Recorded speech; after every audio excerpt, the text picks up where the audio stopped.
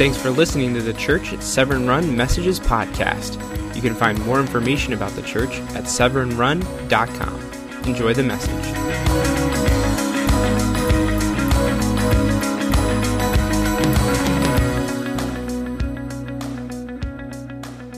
So today we are beginning the third in the series on our Thinking Church series.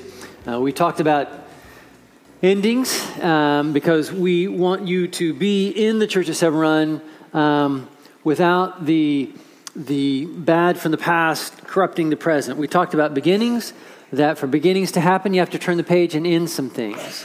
And now we're going to talk about how to thrive in the present. And so I just want to remind you that you are here.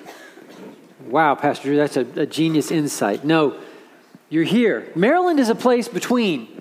It's a place often for many people, not for everybody. There's some of you native Marylanders here. How many of you all are? All right, they're representing. No, you're not alone. One more time. All right, so you can look around, you can see. And so we thank you for letting us share your great state. We appreciate that. But for many people, it's like it's a place between. I'm from someplace, I'm heading to someplace. And even in the military mix, again, it's easy to say, well, I'm only going to be here, fill in the blank. You are here. Be here. Live here. Thrive here. Grow here. Get to know God here. Make the most of your life here. Don't let this be wasted time. It's only today, right? And it's all there is.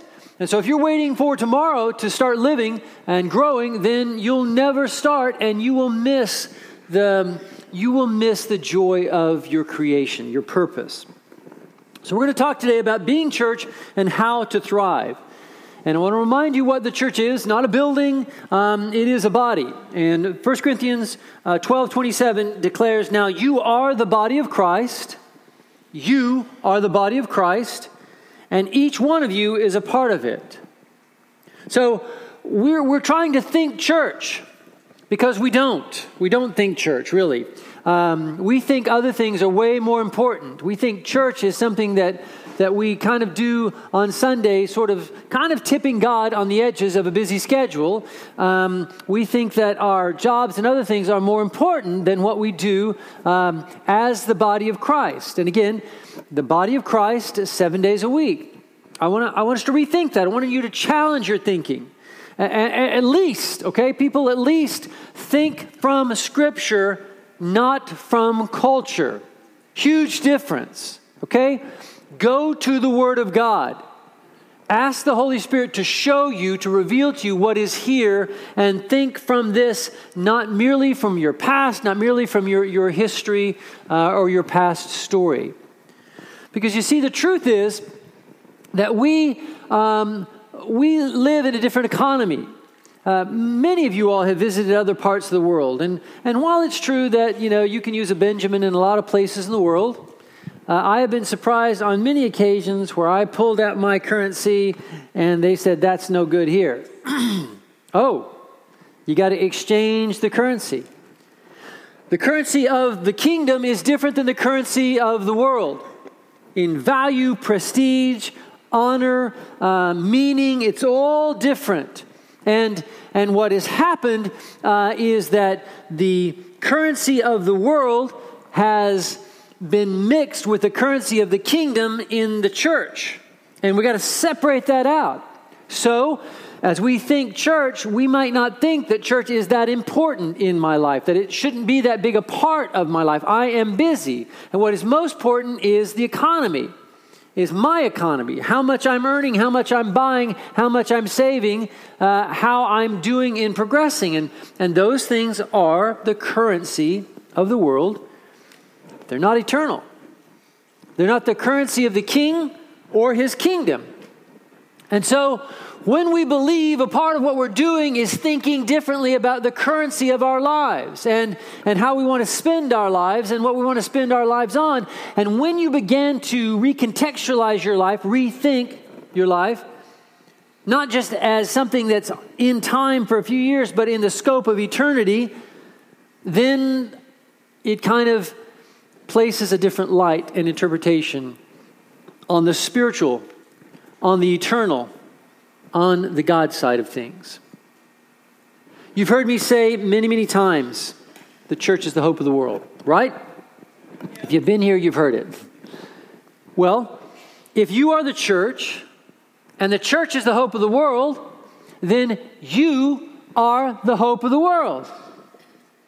And so you need to rethink your role in the world. Now, again, the currency of this world, the prince of the air, the scripture describes Satan as, the air that we breathe. When you hear somebody like me say something like that, you're going to have to be very careful to separate your currencies. Because when I say you're the hope of the world, you're going to think, oh, exaggeration, because I'm not in the spotlight. Oh, exaggeration, because not everybody knows my name. Because I'm not famous. Therefore, what Pastor Drew is saying is not true. You're mixing currencies. You are famous in God's eyes. Ladies, I want to ask you a question. Have any of y'all ever had an ugly baby? Now, somebody else may have had an ugly baby. But you have, I'm serious, as a man, especially when I was young, I can remember thinking quietly to myself, I did not open my mouth wisely. That is an ugly child, I was wrong. You have never had an ugly child. Because your child is yours, and it has all the worth of life. It's an infinite worth, and you are God's children. And so your worth is not found in the currency of the world, but in the currency of the kingdom. So when I say something like, you are the hope of the world, you need to think kingdom. You need to think eternal. You need to think scripture, not Christian cult of celebrity. Nobody may ever know your name. But if all of heaven knows your name, and if hell fears your faith, what do you care about the rest of the world? Jesus was a divine nobody. In humility, he left the glory as the centerpiece of heaven, was born a nobody in a backwater Roman province without title or possession or anything else. But he knew his value and the value of his purpose. In fact, one way to interpret or look at his life is his whole life people were trying to hand him another purpose, another vision, another way of thinking about life, and Jesus wouldn't have it because he wasn't going to mix the currency of this world and the currency of the kingdom. Let's rethink church. The old way of being church is that some paid guy gets up here to hurl words at you, and then the staff, they're the ones who are supposed to do ministry. And then the rest of us, we're just a bunch of peons who don't do anything unless we mix the currency of the world in, and then we start arguing about how we should control stuff that other people are doing. That's time-honored. In the Bible, we discover we are the body of Christ, led by the mind of Christ, to do the work of Christ in the world. In John 20:21, Jesus elevates us and our role to the equivalence of him and his role. Peace be with you, Jesus said. As the Father has sent me, with the same heart and intent, the same belief and passion, the same hope and empowerment, as the Father has sent me, I have sent you. Not the big name people, not the people with other talents. I have sent you. You are the hope of the world. Being the body of Christ should be the most important thing in your life. Not a Sunday morning show, but a 7-day-a-week living of Jesus. Remember we say that? Love well, live. Jesus. A little weak. Live. Jesus. By the way, pause. Pastor John at the end is gonna do the announcements, and he was joking with somebody else about getting the love well, wrong, and he has gotten it right. So just watch and see how he does at the end of the service, okay? And applaud him afterwards, okay? We talk about this all the time. To live Jesus is to be the body, controlled by the mind of Christ, believing that I have a purpose that is bigger than my income.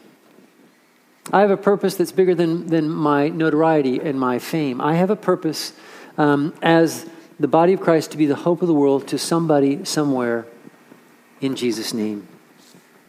So I want to start and tell you how to thrive in the church in 3 ways, right? I'm breaking the molds in my preaching style. I'm going to give you 3 ways to do that.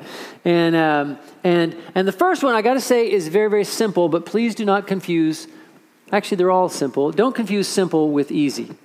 A marathon is simple, right? Intellectually, conceptually, it isn't hard to figure out how to do a marathon. What do? You put one foot in front of the other, run for 26.2 miles, hard. So easy to grasp, hard to do. Same with most of Scripture, actually. The first thing we have to do to thrive in being the church is to serve your Savior. And I want to remind you, you were saved to serve. Say this with me. Saved people serve people. Saved people become the difference in a broken world. And through selfless service, they reveal a Jesus that shows a different currency at work in their life. The currency of this world is self-interest. What's in it for me? But in the kingdom, we love selflessly, so people say, why are they doing that? And the answer is Jesus. But I begin this with saying, serve your Savior. And the challenge with that is some of us don't have a Savior. And there's a whole lot of people in this thing culturally called church who have no Savior. I want to remind you what it means to be saved. To be saved means to realize you are desperately lost and you let yourself be rescued by the love of God. It has a beginning, it's transforming, and it never finishes until you're in heaven. But you don't negotiate with a Savior. Imagine being swept out to in a riptide in Ocean City. And you are far out from land, and you are going down. And several times, now you're miles offshore, you have gone underwater, and you can see the light above, and you're so tired, so exhausted, you swim to the top, you get one more lungful of air amidst the lungfuls of water, but it is going to be over soon. And then you see the Coast Guard helicopter coming your way. Now, oh my gosh, that experience of I'm going to die, but through that I'm going to live, that is salvation. Nothing less. This is not a little easing into being good enough for God. It's nothing. There's no negotiating here. That basket drops. There isn't anybody who's looking and saying, well, you know what? I'm afraid of heights, and I really also, the design of your uniform isn't my personal color palette preference. So you go change that, and then we'll talk. Nobody says that. Look, I might be afraid of heights. I might be terrified of flying in a helicopter. I don't care. You tell me what to do and lift me out of this. I want to live. That is salvation. Do you have a Savior? Are you saved? Because saved people serve people. This is the way it works. And so if you want to fit in a church, and I'm not saying fit in terms of being acceptable. I want to say if you want to thrive in a church, you must serve. That's simply the way it works. In John 13, verses 12 through 17, last night of Jesus' life, right? Last night, this is the last lesson that Jesus will ever teach them, kind of verbally. The other lessons he's going to teach them is through his actions on the cross as they're scattered. This is the last verbal teaching, and Jesus washes their feet. Now, this was something often that wasn't done, because like if you were super poor, and again, remember you had a dirt floor, right? You're walking on dirt streets where there is no sewage, and people, well, you get it, and you're wearing sandals, and you come into a place that has a dirt floor, But if you had any money or any servants, then the servant's job would be to take the dirt off your body and let you be clean, And so the disciples are there for the Last Supper. Nobody's washed their feet. After the dinner, Jesus takes off his robe in a humbling and a humiliating way, so much so that Peter says, I'm not going to have any part of this. This is inappropriate. He's thinking differently. And Jesus washes each of the disciples' feet, stuns them, because he shouldn't be doing this. This is not the way things work in the economy of this religious world. But Jesus is introducing the economy of the kingdom. And then he says in verse 14, so if I, your Lord and teacher, have washed your feet, you should also wash one another's feet. I have set for you an example so that you should do as I have done for you. Now, again, you can get caught up in the literal and you can miss the point of the story. The point of the story is to be literally true, interpreted, and applied in a billion different ways throughout all time and eternity until Jesus comes again. What does it mean to wash somebody's feet? What's the need? What is a way of loving that other people are too proud to do, or maybe this person is a person that nobody really notices and talks to. Maybe they're socially awkward. Maybe they talk so much that nobody wants to be around them, and so you want to avoid them too, because you know if you go near them, you're going to be trapped in a conversation that's going to take 20 minutes. You ever been there? They are the beloved of God. And to wash their feet in that moment might be just simply to sit and listen without thinking about what you're going to say next or anything else, but just simply to sit and listen in love to the value of their heart. But however it is applied in a million different ways, Jesus said, you should also wash one another's feet. This does not mean we need to pour H2O on the lowest, extremities of other people's bodies. It means figure out what it means. It means that Jesus has set an example that we must do in community. Truly, I tell you, no servant is greater than his master, nor is a messenger greater than the one who sent them. And if you know these things, you will be blessed. You will thrive if you do them. So, knowing stuff we don't do is not the path to thriving in the body of Christ. We're, most of us, educated way beyond our obedience. And it's time to simply get back to the basics of what we know Jesus said and start doing it. And in that humility, we will thrive. If we are saved, we serve our Savior. And here's the messiness of that. The inside joke you'll hear pastors and other people say from time to time, church would be great if it wasn't for the people.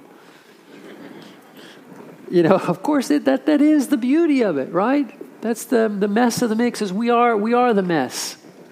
A beautiful mess for God. And serving my Savior, some of you want to be just like this.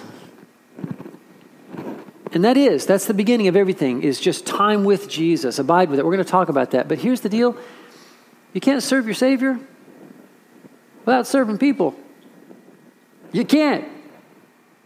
I want to make sure everybody is hearing me. You cannot serve your perfect Savior without serving imperfect people. You can't love the perfect Son of God, King of Kings and Lord of Lords, without loving very broken, annoying, irritating people, even people that you might be tempted to call a jerk.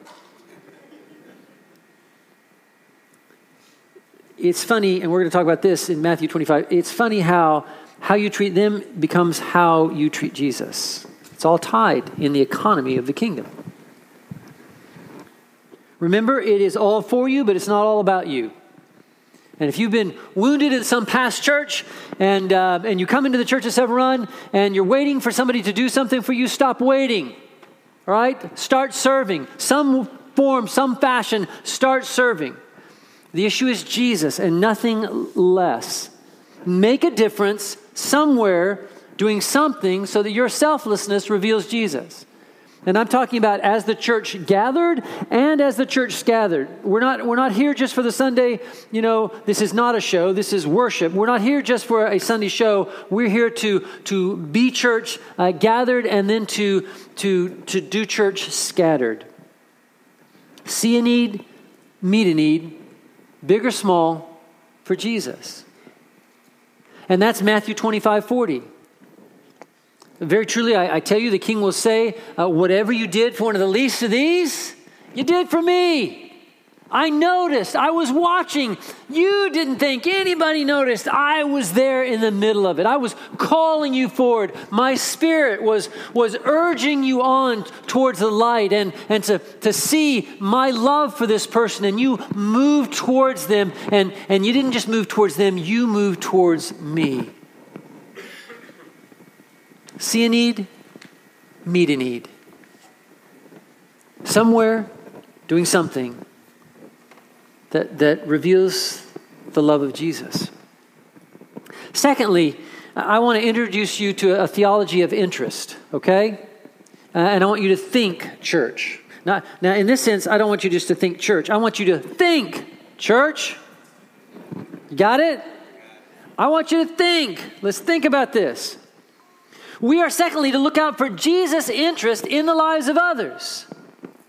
Because a part of being saved is recognizing God is interested in me infinitely and eternally and wonderfully.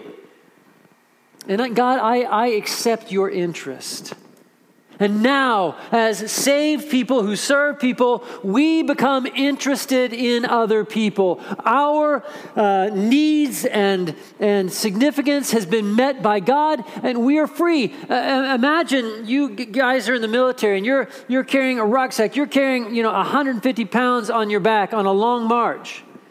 You're going to be a lot freer to help somebody around you if somebody has lifted that pack off your back. That's what Jesus has done. I'll take care of you. My God shall supply all of your needs according to his glorious riches in Christ Jesus. You don't have to do this on your own. You're hurting for love. I will love you, and I will meet those needs. You don't have to go around, being desperate and compromising yourself to get the love of some man or some woman. I will be the love of your life. Now you're free. With your needs met, you're free to look after the needs and interests of others. So how should it be in the church? Well, that's easy to say, right?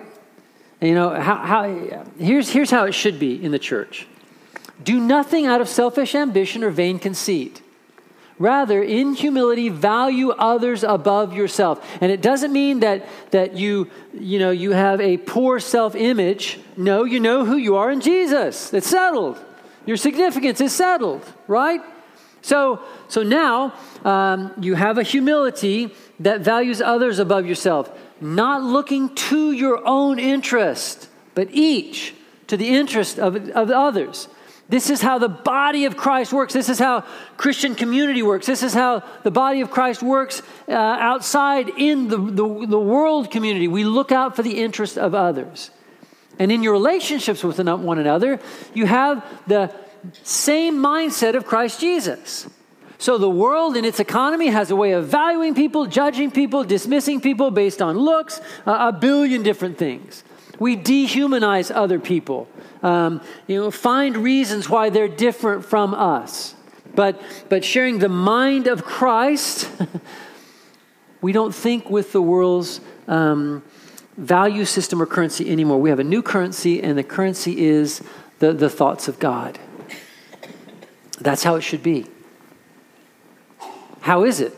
So that's Philippians chapter 2, verse 5. Now we skip a few verses down to verse 21, and here's how it is most of the time in most of the way churches choose to be. For everyone looks out for their own interests, not those of Jesus Christ. It's just sad. It's just wrong. It's just unsaved and very, very human. The heart of our faith is that God is good and looking out for our interests at all times, in all things, better than we ever could. And that's the promise of Romans 8, that in all things, God is working for good. I have a running disagreement with God about this all the time, right? You really can't be changed by anything you already agree with. It's the stuff you disagree with that has the power to change you. And you can mouth the words, oh yes, I believe that. Do you really? Take the hardest thing in your life, and is that a source of gratitude for you? If it's not yet, then you still got a journey to make to believe that God is beautifully working for a creative good in that hard thing. And the freedom to serve others means being rooted and established in the reality that God has beautifully served me and is every day. And I wake up in the morning and my Father loves me. I'm not an ugly baby. You're God's well-loved child. And he dotes on you and delights in you. Some of you here were raised in ways where you were not nurtured. There's a word that sounds soft, but it is a leadership word. It is an everything word. It is about bringing out the good and the great and the true from inside of. And some of you who did not experience that nurture find it very hard to truly believe that God smiles at you and that he cares about you and that he wakes up in the morning and it's a good thing that you're in the world. But you need to believe that God is good and you are loved. And that this salvation that has come through Jesus Christ is all-encompassing. It's bigger than life. It's bigger than death. It's bigger than your feelings. It's bigger than your problems. It's bigger than the economy. It's bigger than your debt. It's bigger than your job. It's bigger than any purpose that you would self-create because you are not the creator. And being the church and thriving as the church means that you let the Creator create you as he did Christ. And you let the Creator send you as he did Christ. And it is just a joyful, fun thing to live looking for the interest of Jesus in others. Jesus, what are you creatively doing in this person's life? Where are you at work? And how can I cooperate with that? Sometimes, where is this person hurting, and how can I just be present and love in that, focused on them, not hearing them speak words while I'm thinking about what I'm going to say next. No, Jesus, where would you touch this wound, and how can I be your hand? Where would you bind up this pain, and how can I let you use me to do that? Lastly, easily said, hard to do. Takes great faith. But if you want to thrive in a church, here's what you got to do. You got to take your created place in the body of Christ. You got to believe that the body of Christ is not an abstraction that is, again, unimportant or irrelevant. You've got to believe that Christ coming into the world is the most significant thing that's ever happened in human history. You've got to remember how lost and broken you were when you were writing your own story. You've got to look back and to see that everyone who ever trusted God finished well. You got to look forward and see the joy of heaven and the victory of love. In the end, love wins if we let it. And then you got to contextualize your own life in the midst of all of that, and you got to decide what's important and what currency am I going to spend my life on. Am I going to invest my life in this world, searching for what it searches for and hurting its unmet needs when there's a Savior who's promised to meet all needs?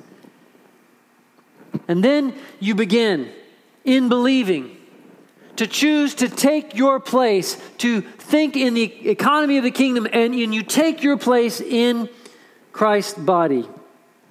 Let Jesus express himself beautifully through you, how he wants to, trusting his wisdom over your wishes.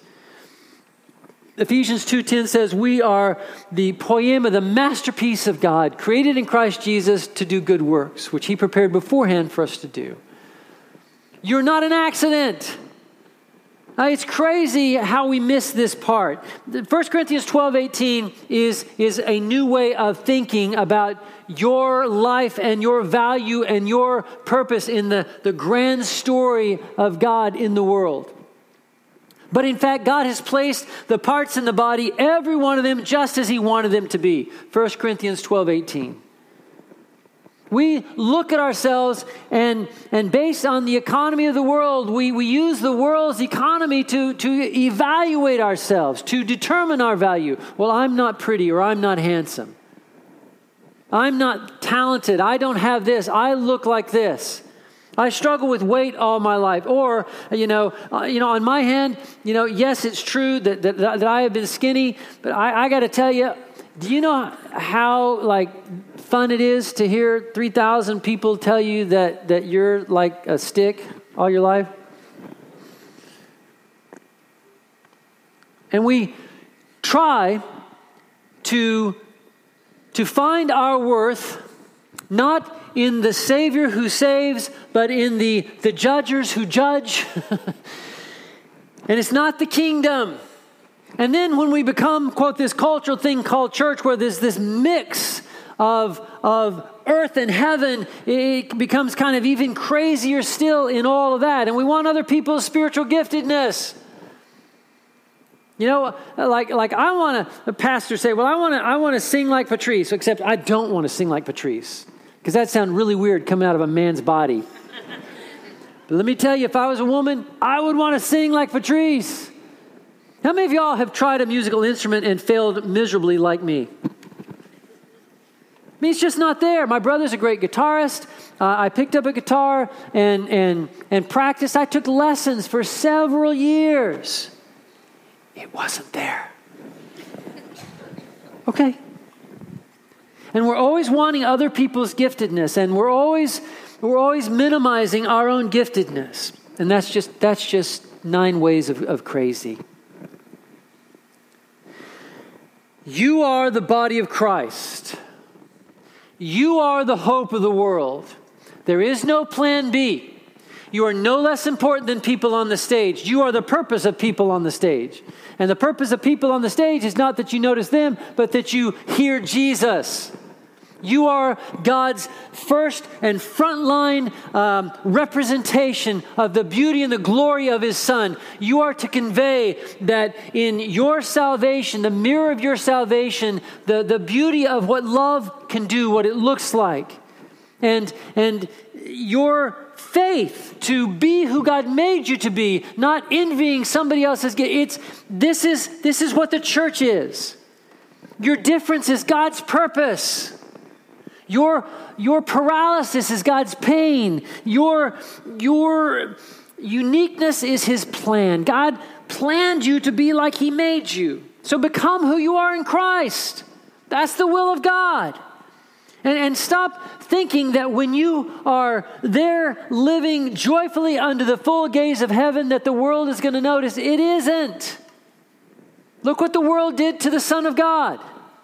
Look how they noticed the beauty of heaven and the power of God's love. Look how they responded to that. Stop expecting human celebrity and accolade when you're serving your Savior. That's this economy. It's a screwed up, mixed up, backwards, upside down economy. It's not God's.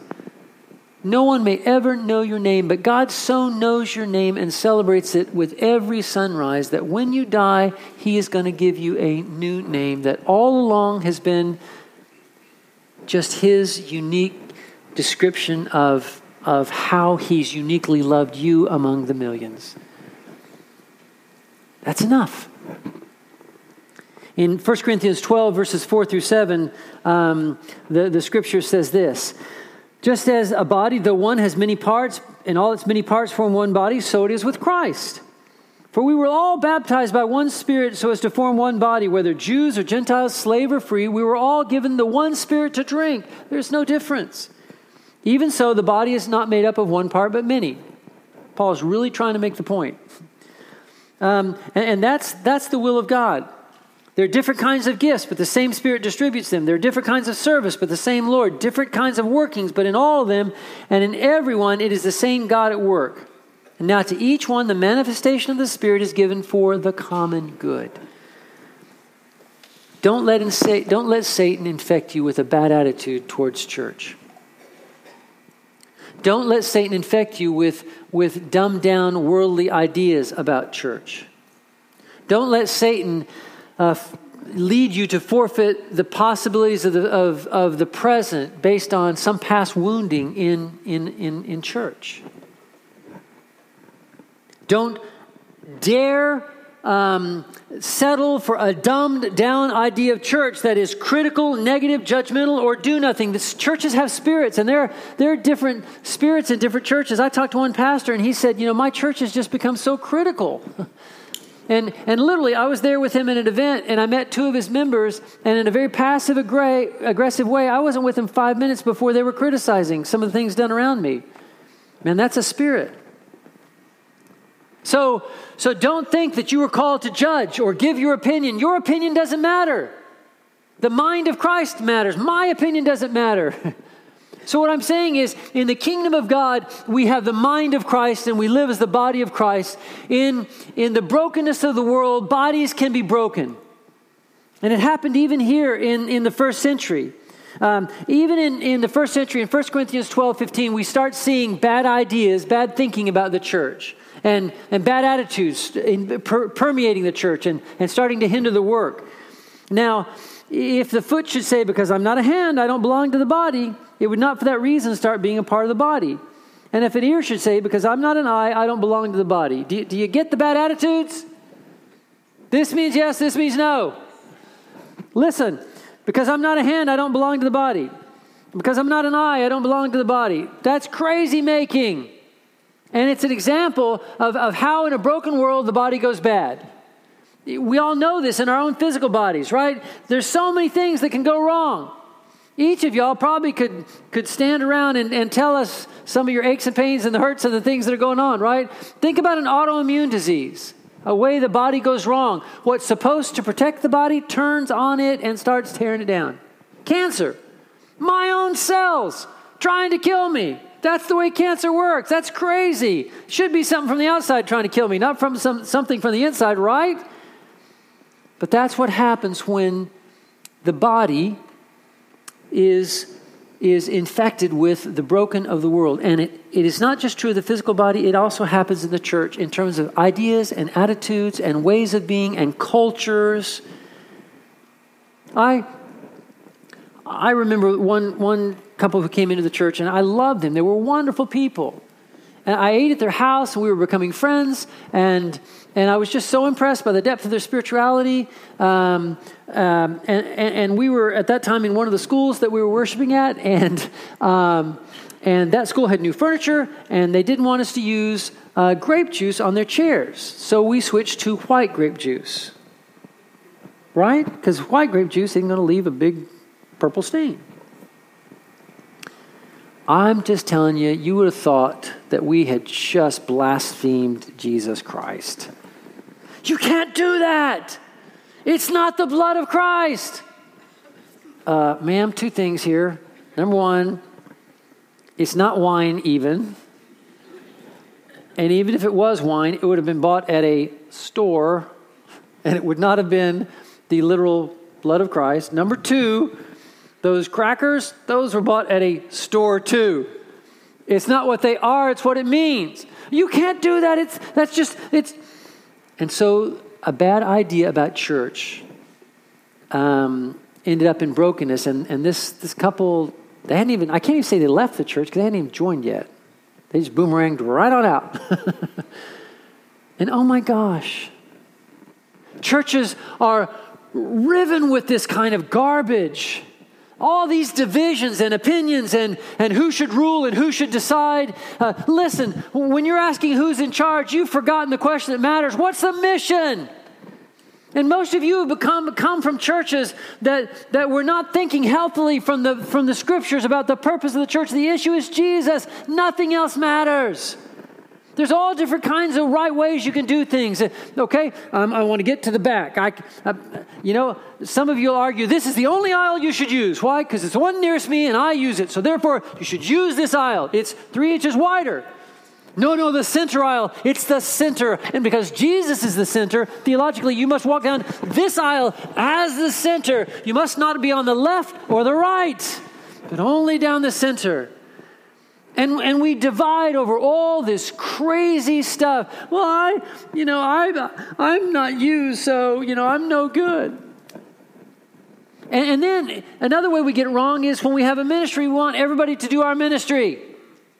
As a pastor, I get this all the time. Pastor, I try to support everything that's going on here. I really do. But pastor, you should be, I can't do everything.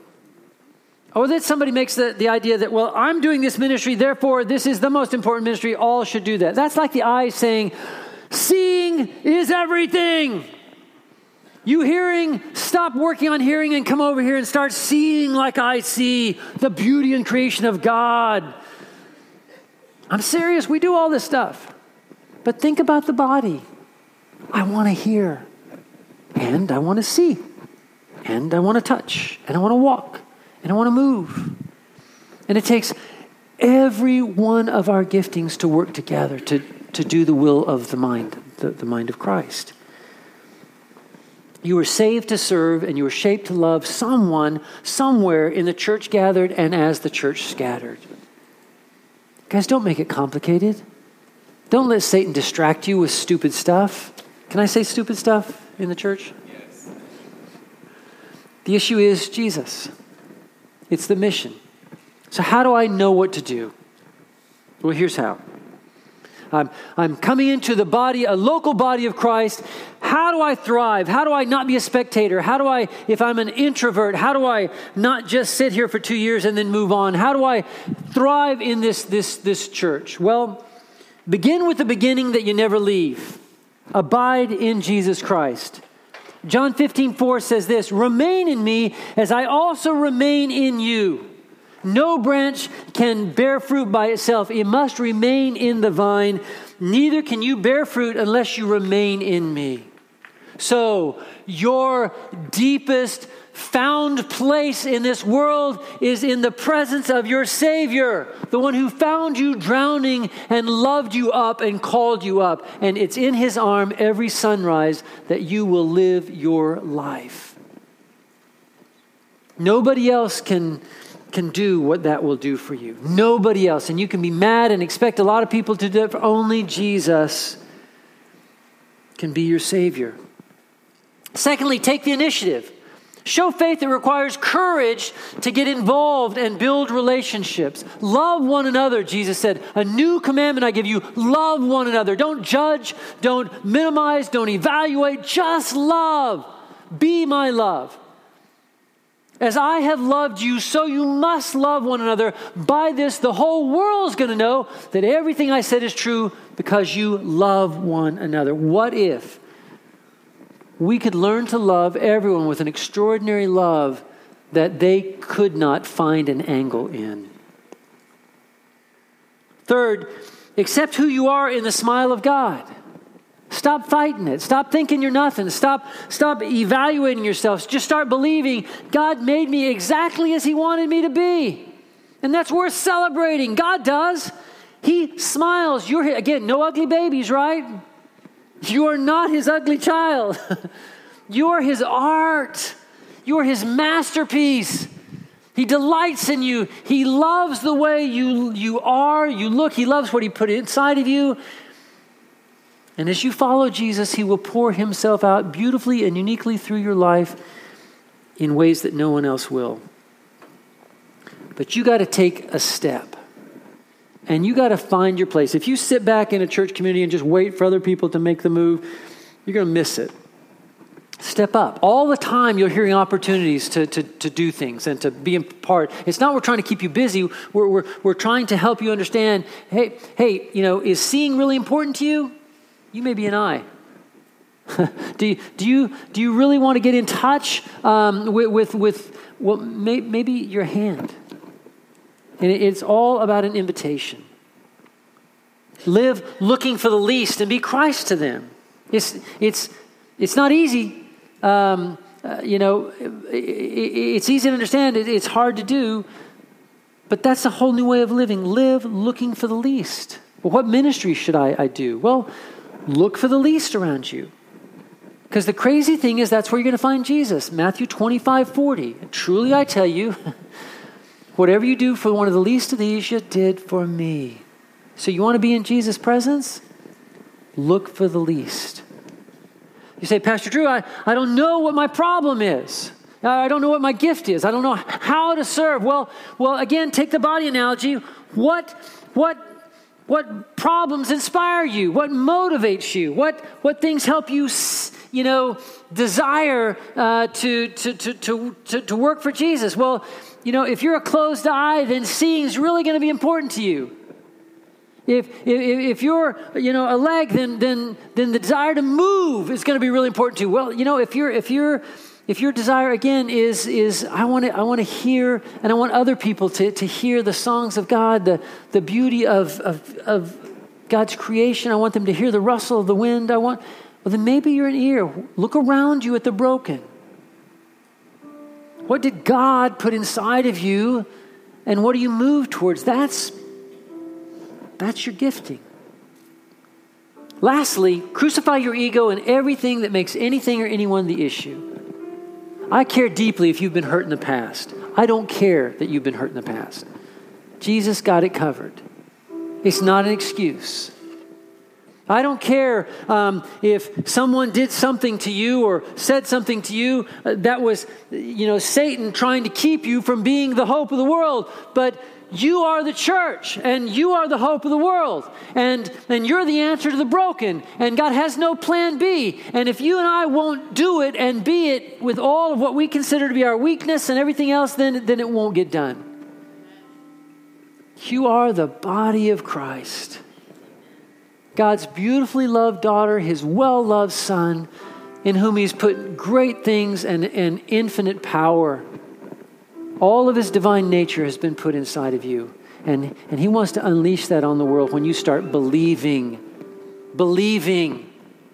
and not thinking small thoughts about church or compartmentalizing church as something that's, again, a Sunday tip for God. No, I'm a part of a grander salvation story that the world desperately needs to hear, and that's my frontline purpose. It's the biggest mission of my life. I don't care what else I do that for this. Amen? That's my purpose. We're going to talk about You're Invited Sunday in a few weeks, and we're doing that so that we can reveal the love of the Father. But if you don't believe in your church enough to invite people, if you are embarrassed by your church or by your faith, if you're not excited about the mission of the message, then you're not going to invite anybody. And that's as simple as that. It's like, what's our attitude? Let's think this through. And guys, I'm trying to call you this Sunday to simply be who God made you to be. If you're frustrated, this is why. If you're headed in the wrong direction, this is why. You will never know your place on the planet until you know your place in the body. You are the beautiful, amazing, sacrificial, inspiring, powerful, unstoppable body of Christ. Will you accept who you are? Father, in Jesus' name, I pray that in these moments that you would help us to do exactly that. That we would choose to be saved and have a Savior, and that we would choose to be who we are in your upward call. Father, in these moments and in the days and years and decades to come, hear our yes. To be Christ, the church, in a broken world. And all God's people say, let's stand together.